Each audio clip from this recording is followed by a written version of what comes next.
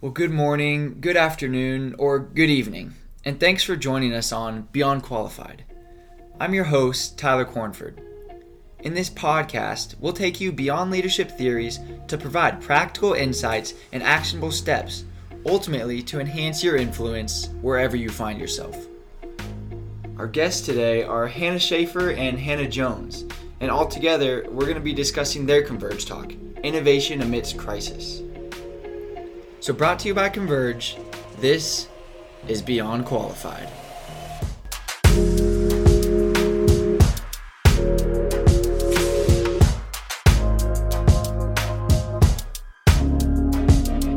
So welcome back, Beyond Qualified, to our loyal listeners. Hannah Schaefer just opened us up in prayer and said, got to remind us that these are get-tos, not have-tos. And I just really appreciate starting that way. So, to our guests, hello, hey. Hannah and Hannah. Hello. Hi. So just for the listeners to get to know you, let's start with Hannah Schaefer. Who was your role model as a kid and why? Yeah, that is a great question. I know that this is kind of a cliche answer, but genuinely, my mom was a single mom for most of my childhood. And she is a boss. She is a high-functioning leader. She was in the Air Force and had 4 kids. And we lived in Northern Virginia, which is a very busy place anyways. And just her composure amidst all of that, at least what we saw, her composure amidst all of that and her reliance on the Lord. She was like, we didn't have that much money, but she was a faithful tither. Like, just so many things that my mom did so faithfully, even though the ideal was lacking.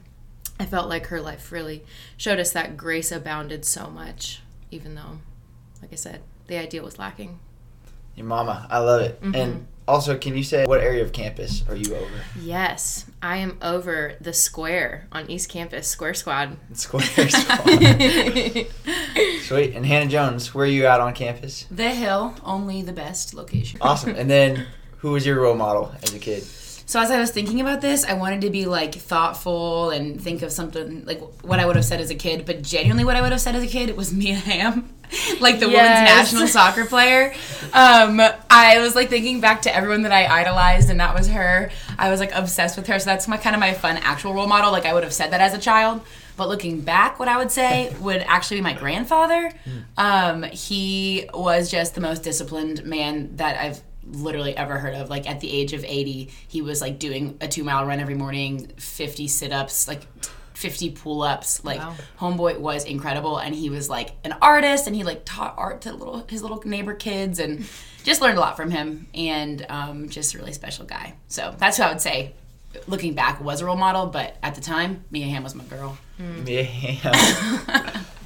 That sounds like that would be your granddad. If any of you know Hannah Jones. I thought you meant Mia Hamm. No. Cool. And then I love asking this question too. I think it shows what you're passionate about, maybe different hobbies or interests.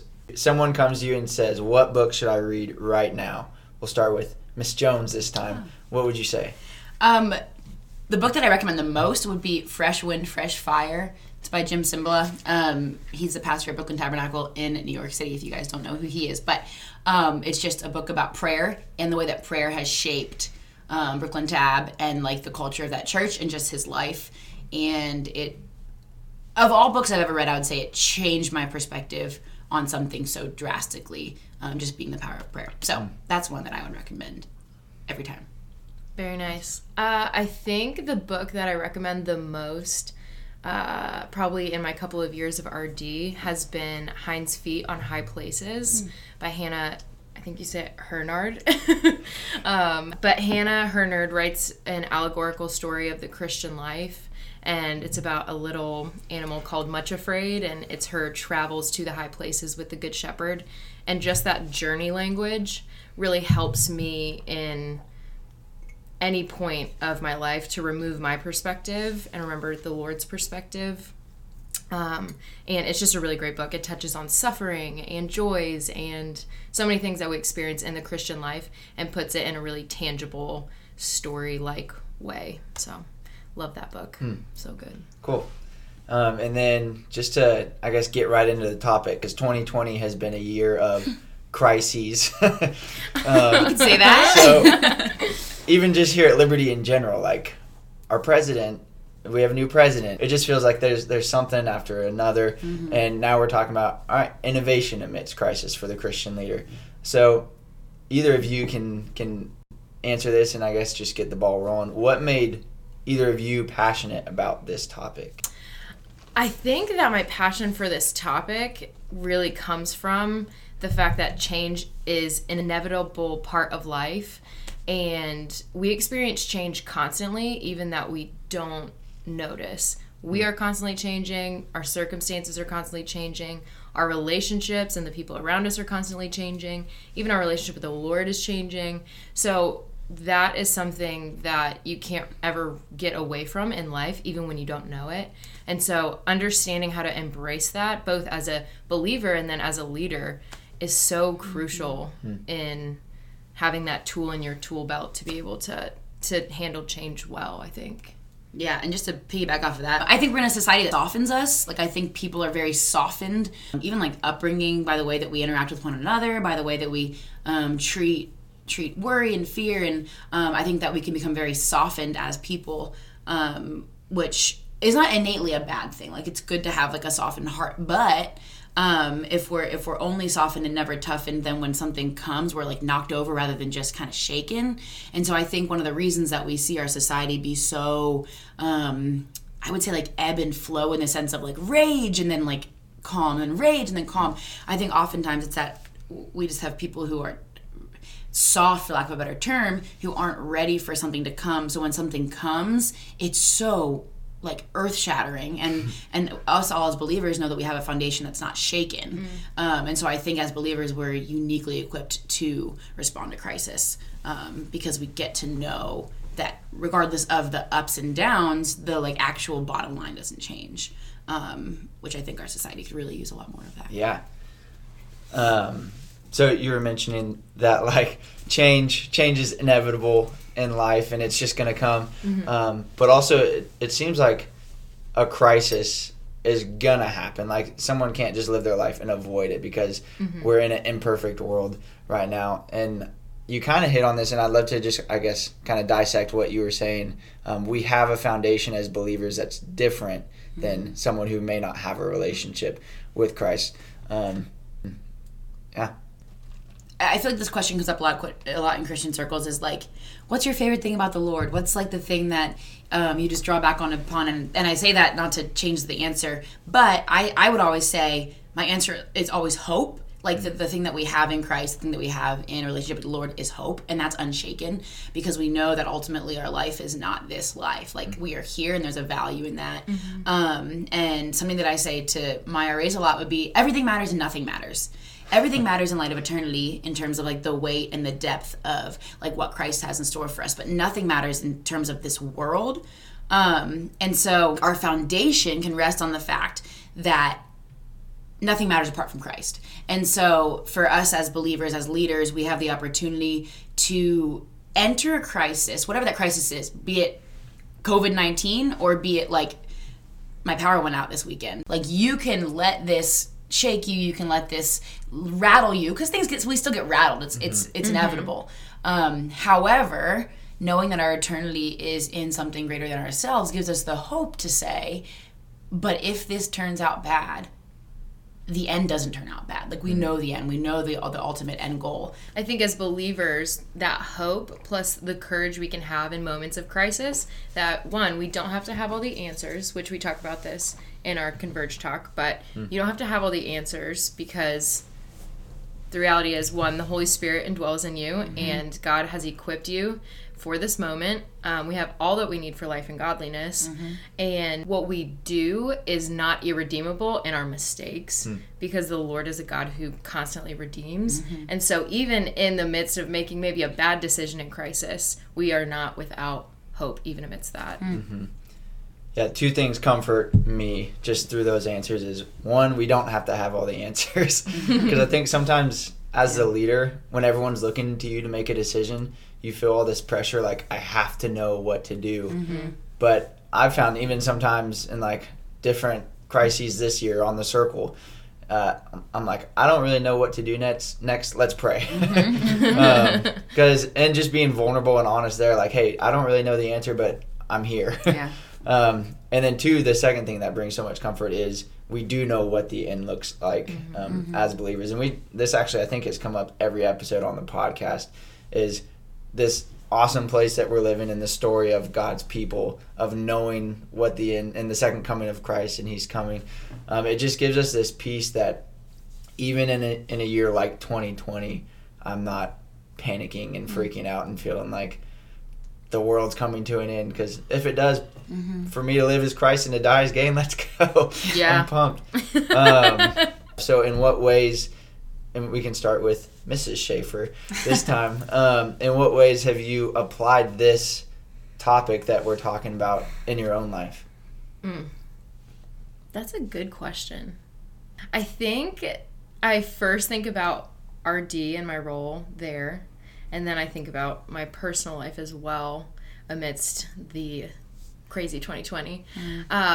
With my role and job as an RD, this year has brought a lot of things that are not normal, I would say, in this job. And having done a couple years prior to this year, I know that it's not normal. And so I have watched the Lord really prepare my RAs for this time. And that they haven't done it perfectly. They have made plenty of mistakes. Also, I've made plenty of mistakes. And I think I've seen the faithfulness of the Lord amidst the chaos that has ensued. And I want to be clear that that is actually a choice. That is not something that we always naturally see, because it's sometimes very supernatural to watch God work in our midst.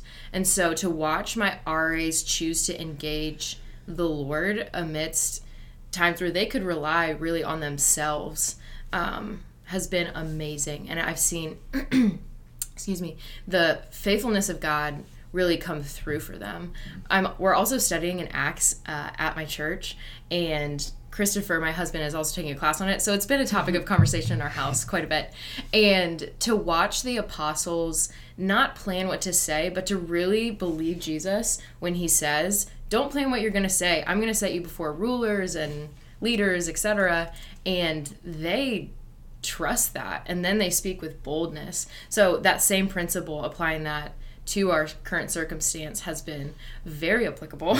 Wow. I'm not before rulers, but leading in that context, I think that is very transferable to our moment here and now.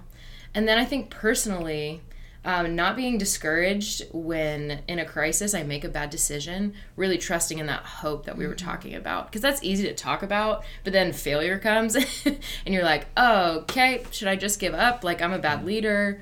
Is this overcomable? Removing that perspective of the here and now, trusting in the eternal hope, as Hannah Jones was saying, and really looking forward to the fact that this chapter is going to end. And I personally, once I have that perspective, have this moment of, I want to be found faithful in this moment. So even if I screw up, like being vulnerable and admitting it, not being scared to say, hey, made the wrong call. I am so sorry. I ask for your forgiveness, and let's press forward amidst my own weakness. And I think that empowers even the leaders that are under me and the people that I'm leading.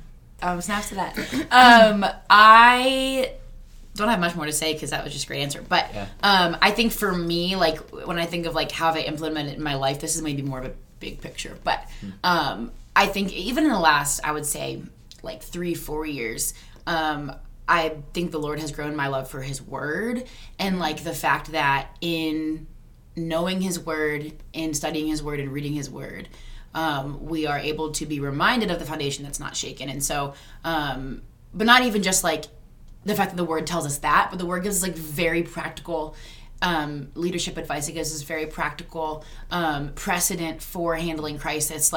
You're talking about Acts, they get shipwrecked, and Paul is hey, God told me I'm going to Rome. I'm good.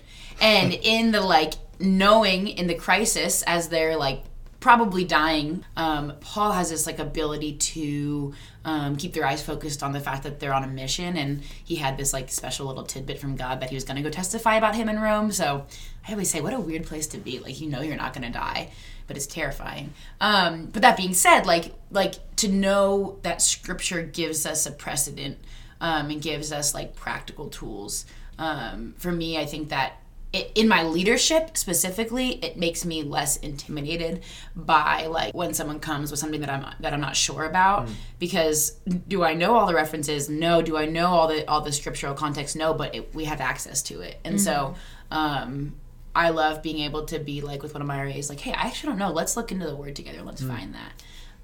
Or like, give me some time. I'll get back to you on that. And like knowing that we have that reference. So just practically speaking, I would say that's a way that it has been implemented in my life, is just in crisis, recognizing that we have like this truth that does not change, where society really likes to preach like, what's your truth for that moment? And I think that's one of the reasons that people get so fearful and anxious, because if the truth is changing, then what are you resting on? So I'm just grateful for Scripture and the fact that we can rest on that. While both of you were preparing for this Converge talk, were there any other specific passages or principles derived from Scripture that really laid a foundation for this talk? It's funny because so the Converge talk is innovation amidst crisis. So I feel like we touched on crisis a lot. We haven't gotten to the innovation part a whole ton, but I'm reading through Joshua right now, just in my own personal study, and just reading the other day in Joshua 8 when they are invading. Y'all are Bible scholars. Ai. How do you say that? I say I. Okay. Can't promise that's right. Well, in Joshua 8, when they're invading, we'll say I. When they're invading Ai, Joshua has this like really unique military tactic that was like new to their people, and they basically like split the people and then attack from the back and ambush them. I don't know much about military tactics, but apparently it was like a hot new idea at the time. And I was just, as we were thinking about like innovation amidst crisis, like just very practically speaking, I was like, that's innovation. Like he is, as a leader, submitted to the Lord's authority, following God's voice, but also strategizing and also like successfully implementing like this military strategy for the success of God's people. And I was just like, wow, it's fun when those kind of things align in the timeline. So that was just one that I had been reading yesterday and thought about. Sweet. I've heard it put many a times that if you don't know the Word of God, how is the Holy Spirit going to like pull God's Word up? And I think of it like pulling it from your heart into your mind. That's what I was just doing with my hands, those of you that can't see. But the idea of the Holy Spirit like bringing Scripture to mind, if you are not meditating on God's Word, He could still do that because He is God. But I also think it's much easier and will be much more frequent if you have the Word of God hidden in your heart, which is something the Bible talks about. So looping back to Acts, the apostles were Jewish, and so they knew the Word of God in the Hebrew Bible very well. It was not an option for them to know it well. It was a part of their culture, part of their upbringing. They knew it very well. And so when Jesus spends those, I think it's 40 days after his resurrection with them, he's opening their eyes to what the scriptures have like foretold about Jesus and how he has fulfilled them, so they can go now and teach it. So principalizing that, we need to know God's Word in order to be able to be innovative in crisis, to be able to keep our cool in crisis, and to have the peace of Christ when we're in crisis, to know even sometimes what to pray. And again, the Holy Spirit informs those things, but it's just like, I think it talks in Romans, like we have a part in all of this and God also has a part in all of this, which might be implementing a lot of theological things that some of you might disagree with, and that's okay.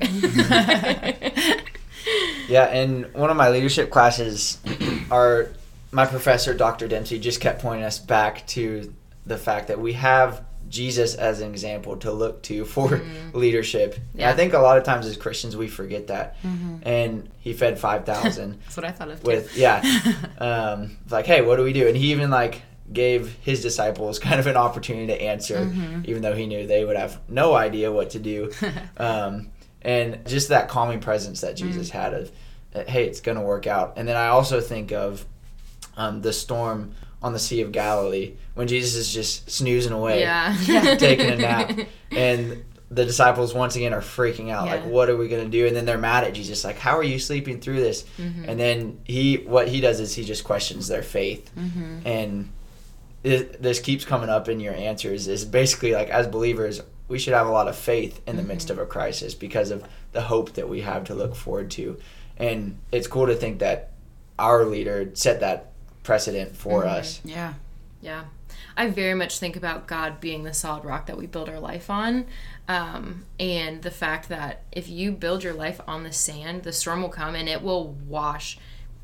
When that picture comes to my mind, it's washing that whole house away. No matter how big that house is, how like good the materials are of the house, it gets washed away. And so the foundation is really what matters. Recently, I've been talking to my RAs a lot, and I think it's applicable to this.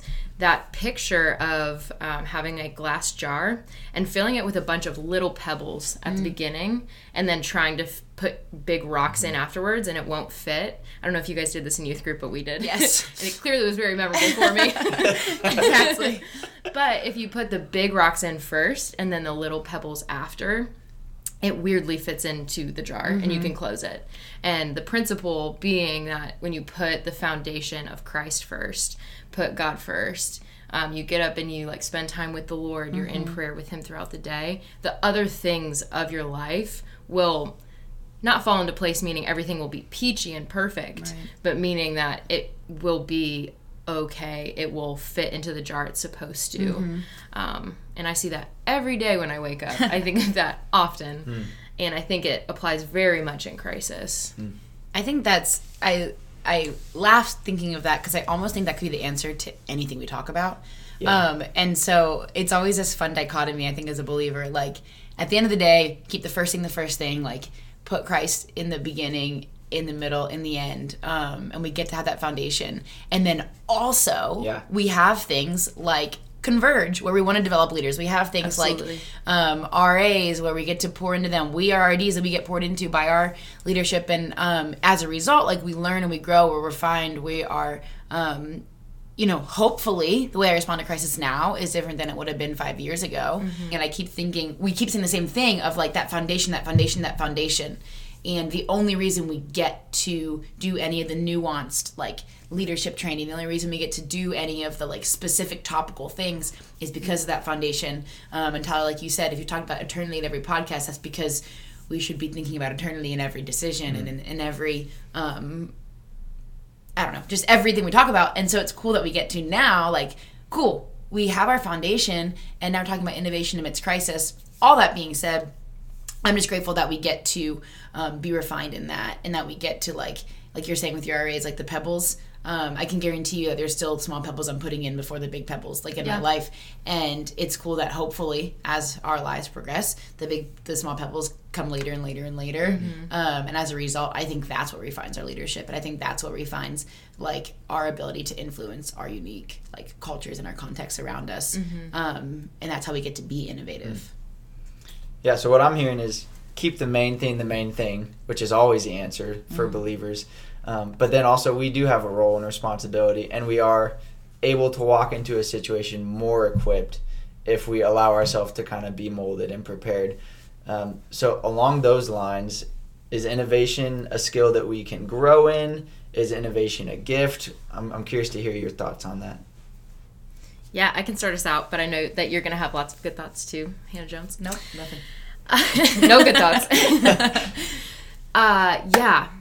So I think that maybe you're really gifted in being creative, and that is awesome for you. And I think creativity plays into innovation, but I also think it's a muscle that you work. So just like you go to the gym and work out your physical muscles, creativity is a muscle, and innovation is a muscle that you continue to strengthen. Because innovation a lot of times is looking at something and not just going the path most traveled, even in your own brain, and saying, this is what we're going to do because this is how we're reacting, I guess. And instead, taking a step back, looking at a situation, saying, okay, what's the best option? Do we need to do something that's never been done before? And then having the creativity to be able to actually be creative in implementing that. Now, I don't think that has to be a one-person team. I think as a leader, and we talk about this in our Converge talk, so I'm giving a little bit of it away, but I think part of that is really knowing your own giftings and then knowing the giftings of your people, being willing to say, this is where my giftings stop, and I need you all to fill in the gaps, because the more people... I almost said the more people, the better. Sometimes that's not true. But you definitely want a team around you, because you by yourself could be really strong. You and a couple other really gifted, high-impact leaders could be amazing. Yeah, I think that's great. I think, like, we get to try a lot of cool things. Like, innovation is far more preempted by failure than success, I would say. And so I would piggyback off of that and say the idea that we get to surround ourselves with people who are smarter, better, faster, stronger. Thinking of that song. We get to kind of grow in that, and then to be in a place where we get to just try new things, like throw things up on the wall and see if they stick. As long as it's not, like, in sin, like, give it a shot. Like, you know, obviously have, like, wisdom and discernment. Don't just do stupid things for the sake of doing stupid things. But, like, we get to try new things. We get to try new strategies. We get to try new ideas. And so how do we grow in that? Is that when you try it and you fail, you know what doesn't work. Right. And so oftentimes we learn our best ideas by just everything else not working. And then eventually you're refined to a great idea.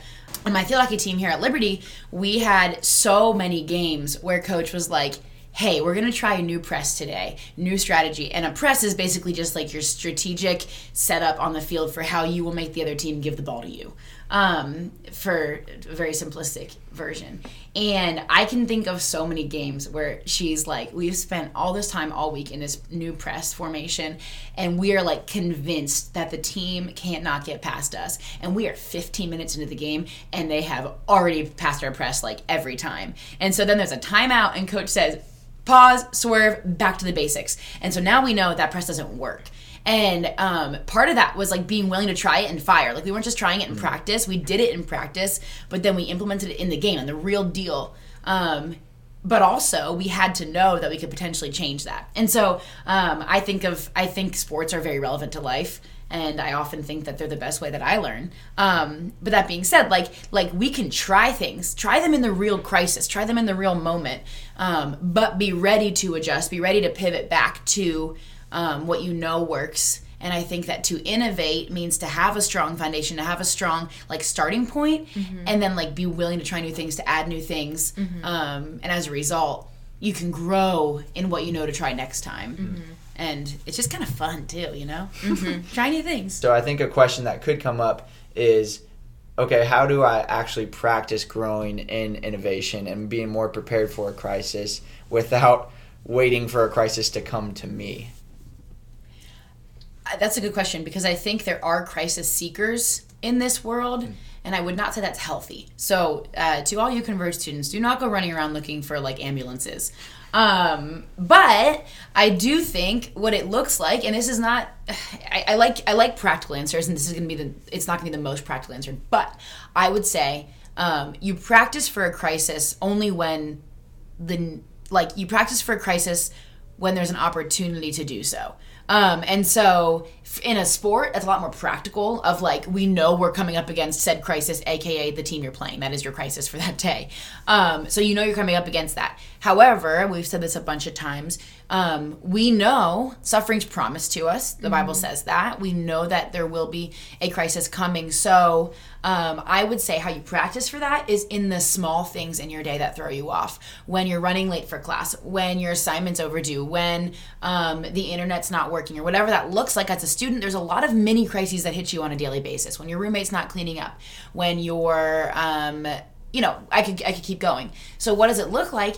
If you don't take the time to respond and to thoughtfully handle those things well, when it gets to a crisis, you will be shaken. You will be very rattled because you can't respond to those tiny little blips in your day well. So while this doesn't give you like the overarching theory of how to respond to crisis and practice in doing so, it does, like, I do believe that we are given little interruptions in our day that we get the choice and we get the chance to respond well. And so that practice looks like if you wake up late and you're running late for class and your immediate response is like, darn it, my day is starting off on such a bad note. Something that you can practically do is choose joy in that and recognize like, hey, but I get to go to class and I can get ready now and I have the opportunity. I live on campus. I can walk there quickly. What does that look like? And I don't know if that really answers your question, but I think of the second part of that is once you hit the crisis, you're ready for it again. So we've been dealing with this power outage on campus. If you're a Converge student, you know that. But we've had these power outages the last few days, and I look at my RAs, they are just so cute. And they, the first power outage, of course, no one knew it was coming. The second power outage, several of them had like creative ways of charging their phones. Like they plugged them into the computer to charge them. Someone went to her car before it was curfew time to charge it. But the first time they had dead phones because they hadn't thought about ways to charge their phones. And then the third time the power went out, we required all of our leadership to do a fire watch on the buildings that I'm on where they had to stay up all night. And my RAs, because they knew the power outage was coming and they had been through it before, a couple of them went and bought battery-powered lights at Walmart and stuck them on their walls so that the halls weren't dark for their CGLs. A couple of them set up little blanket areas with snacks because they knew that some of their leadership was taking the night shift. And they had only been able to do that because they had practiced in those first two unpredictable crises of blackouts how to handle the one that they knew was coming. So I would say practice in the small shaking storm so that when the big one comes, you've got those skills. That is so good. It makes me think of the scripture, if you're faithful with the small, you're going to be faithful with the larger thing. Mm-hmm. God will give you small things first before you have a major crisis. True. That you may not even see as little crisis, but that's so good.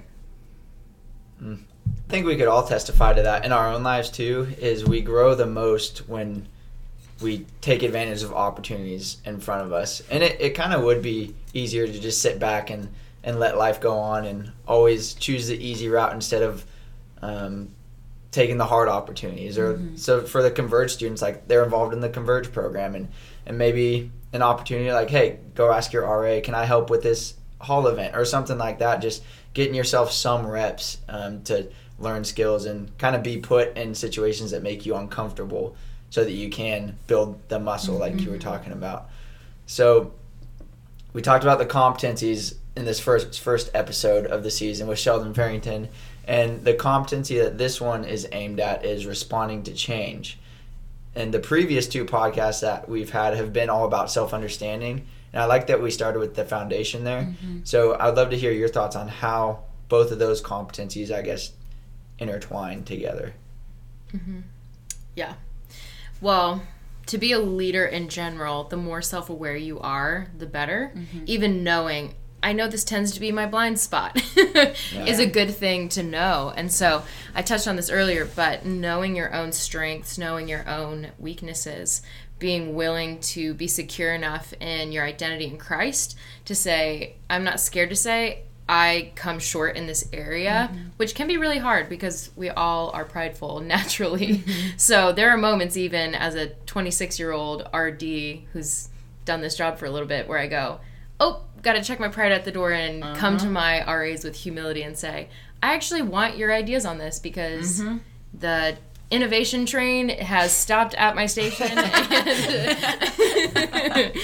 So having the humility and the self-awareness, which knowing yourself, which we've talked about, I think is so important when it comes to this, because to not know yourself before a crisis comes and you are a leader in that, I think kind of serves to hurt your people. And if you don't know what your own weaknesses are, your own blind spots, the more likely you are to kind of step into those.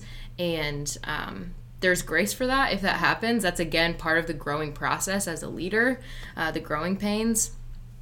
But even in that, having the humility to loop back and say, I done goofed. Sorry, guys. I'm growing too. The gospel is good news for me as well. Yeah, I would say almost the exact same thing. There's not much to add other than if we don't spend the time to recognize what the Lord has equipped us with and what he has given us to grow in, then we don't have the opportunity to use those things in crisis. So like a gifting that you have is given to you uniquely for the kingdom of God, to build the kingdom of God, to make disciples, to glorify the Lord. And if you don't have that self-understanding, then you enter a crisis. There might be this gifting you haven't even tapped into because you haven't spent the time seeking that from the Lord. And now I do believe that over our lives, like, new giftings are revealed. So that's not to say that you might just not learn something in crisis. And then on the same token, a weakness that you have not spent time to flesh out or even humbly recognize can become a really, really, really big Achilles heel in the midst of a crisis. I've seen leaders, I've been the leader who has wanted to do something really well and not recognize, or even recognize and just thought, I can still do this because there is pride and that is me. And then not recognizing, like you said, the humility to say, Hannah, my name's Hannah, the other Hannah, Hannah Schaefer does this really well. Why don't I bring her in and I can learn from her? And so maybe that weakness is a little bit grown in me. It doesn't mean that you're going to stay weak in that forever. But at the same time, we have to have the humility, like you said, just to ask for that. And so to not understand yourself, that's not to glorify self, that's not to idolize self, that's not to study yourself, but to know yourself in light of the Lord is to recognize who he has made you to be, and then thus how to serve him best. And Tyler, you talked about Dr. Dempsey. I also took a couple classes with Dr. Dempsey in my master's program. Shout out Dr. Dempsey. I know, he's the man. He talked about our spiritual gifts, which I don't think are solely linked to our time that we serve on Sunday. I think that God has given us those gifts to serve the body and others. And I love it because he used to call it your superpower. And he always uses Susan Boyle as the example. Like, Susan Boyle comes on stage to sing and the crowd is laughing because she is not, like, the most pleasantly pleasing to the eye. I bet you a lot of Converge students don't know who Susan Boyle is. Go look up Susan Boyle. You will be amazed. And Susan Boyle gets up and starts singing, and everyone is silent and then just loses their mind. And he uses that as the example of this should be like your spiritual gift, because it's not your own to claim, but it's this supernatural thing that God has given you to flex in a moment where it needs to be flexed. But your spiritual gifts have been given. And so I also think the boldness of knowing yourself, using in a moment, saying, I'm actually good at this, I'm going to step into this moment, because sometimes we can have a false humility as believers. I'll let somebody else step into it because I don't want to rock the boat, or I don't want to, and no, God has actually given us a spirit of boldness that we can, one, come to his throne, but two, step in a moment of crisis or change, or where there's a need, where God has gifted us to actually serve in that way. Awesome. So as we're wrapping up this episode, I just love to throw it to you. Are there any closing thoughts you'd love to leave this episode with? If we're going to talk about crisis, if we're going to talk about leadership through crisis, if we're going to talk about innovation in crisis, I think we should talk about just keeping the main thing. Like you said, Tyler, like, we can talk all day about the nuances of leadership and about the nuances of what it looks like to walk in that. But if we're not pursuing holiness and godliness, then we're not leading through crisis with an accurate view of the Lord, and thus we're leading as though we are like a little g God. And so how can we knock down, like, even the idol of leading well, because that can become an idol, is like to be a good leader. Sure. To knock down that idol is so vital. I know for me, I have to regularly check myself at the door and say, are you trying to lead well for the sake of leading well, or are you trying to lead well for the sake of the glory of God? And so I would say, if anything, is just to close with, like, I just implore you to check yourself at the door. What is the motivation behind even wanting to grow in this skill set? And then once we get to a place where it is for the glory of God, for the enjoyment of him, for recognizing his power in our lives, we get to then influences around us, and hopefully, which is ultimately our goal, point people to Christ. And so, like, how can you make disciples, and how can you be just a light for his kingdom in crisis, and what does that look like? My last thought that I want to leave you guys with probably lends a hand to how I naturally function as a person. But I think that as a believer, crisis will come, whether personal or in a leadership position, and to give yourself the space to learn from your mistakes that you learn in crisis. I heard somebody say one time that life is either you're coming out of like a crisis or you're going back into one, which I think is like a little pessimistic. I don't like to maybe necessarily think about it that way. But to understand that God uses trials, which I think crisis and trials are somewhat synonymous, or they're at least related. God has given us those things to make us more like Christ. And so to not be okay in a crisis, to learn from a crisis, to make a mistake in a crisis, to say the wrong thing, whatever has gone wrong amidst the actual circumstance, God, I said this earlier, is redeeming all things and will do that. Like Romans 8:28, God using all things for the good of those who love him. You bump down 2 verses. What is that good? It's the eternal good of becoming more like Christ. And so amidst this crisis of 2020 or a personal crisis or whatever other crisis comes your way, we can rest in the fact that no matter what it is, God will redeem it and will make us more like Christ. Yeah, I love the just immediate application that we have walking away from this podcast is, hey, let's keep the main thing. In a crisis, your faith in Christ should be the foundation that you're walking into with peace that someone who doesn't have a relationship with Christ would have. And then innovation is a muscle that we can grow in and improve in. So just to challenge the listeners, what opportunities might you be neglecting right now that could be really cool opportunities that make you uncomfortable, but at the end of the day will help you grow as a leader to be innovative in the midst of a crisis. So to our faithful Beyond Qualified listeners, thanks again for tuning into the show this week. Next time we're going to have Paul Stanton on, and we're going to discuss his Converge talk, Freedom by Decision. So I hope this material challenges you and equips you to perform in your sphere of influence with excellence, ultimately to glorify God. So we'll see you next time on Beyond Qualified.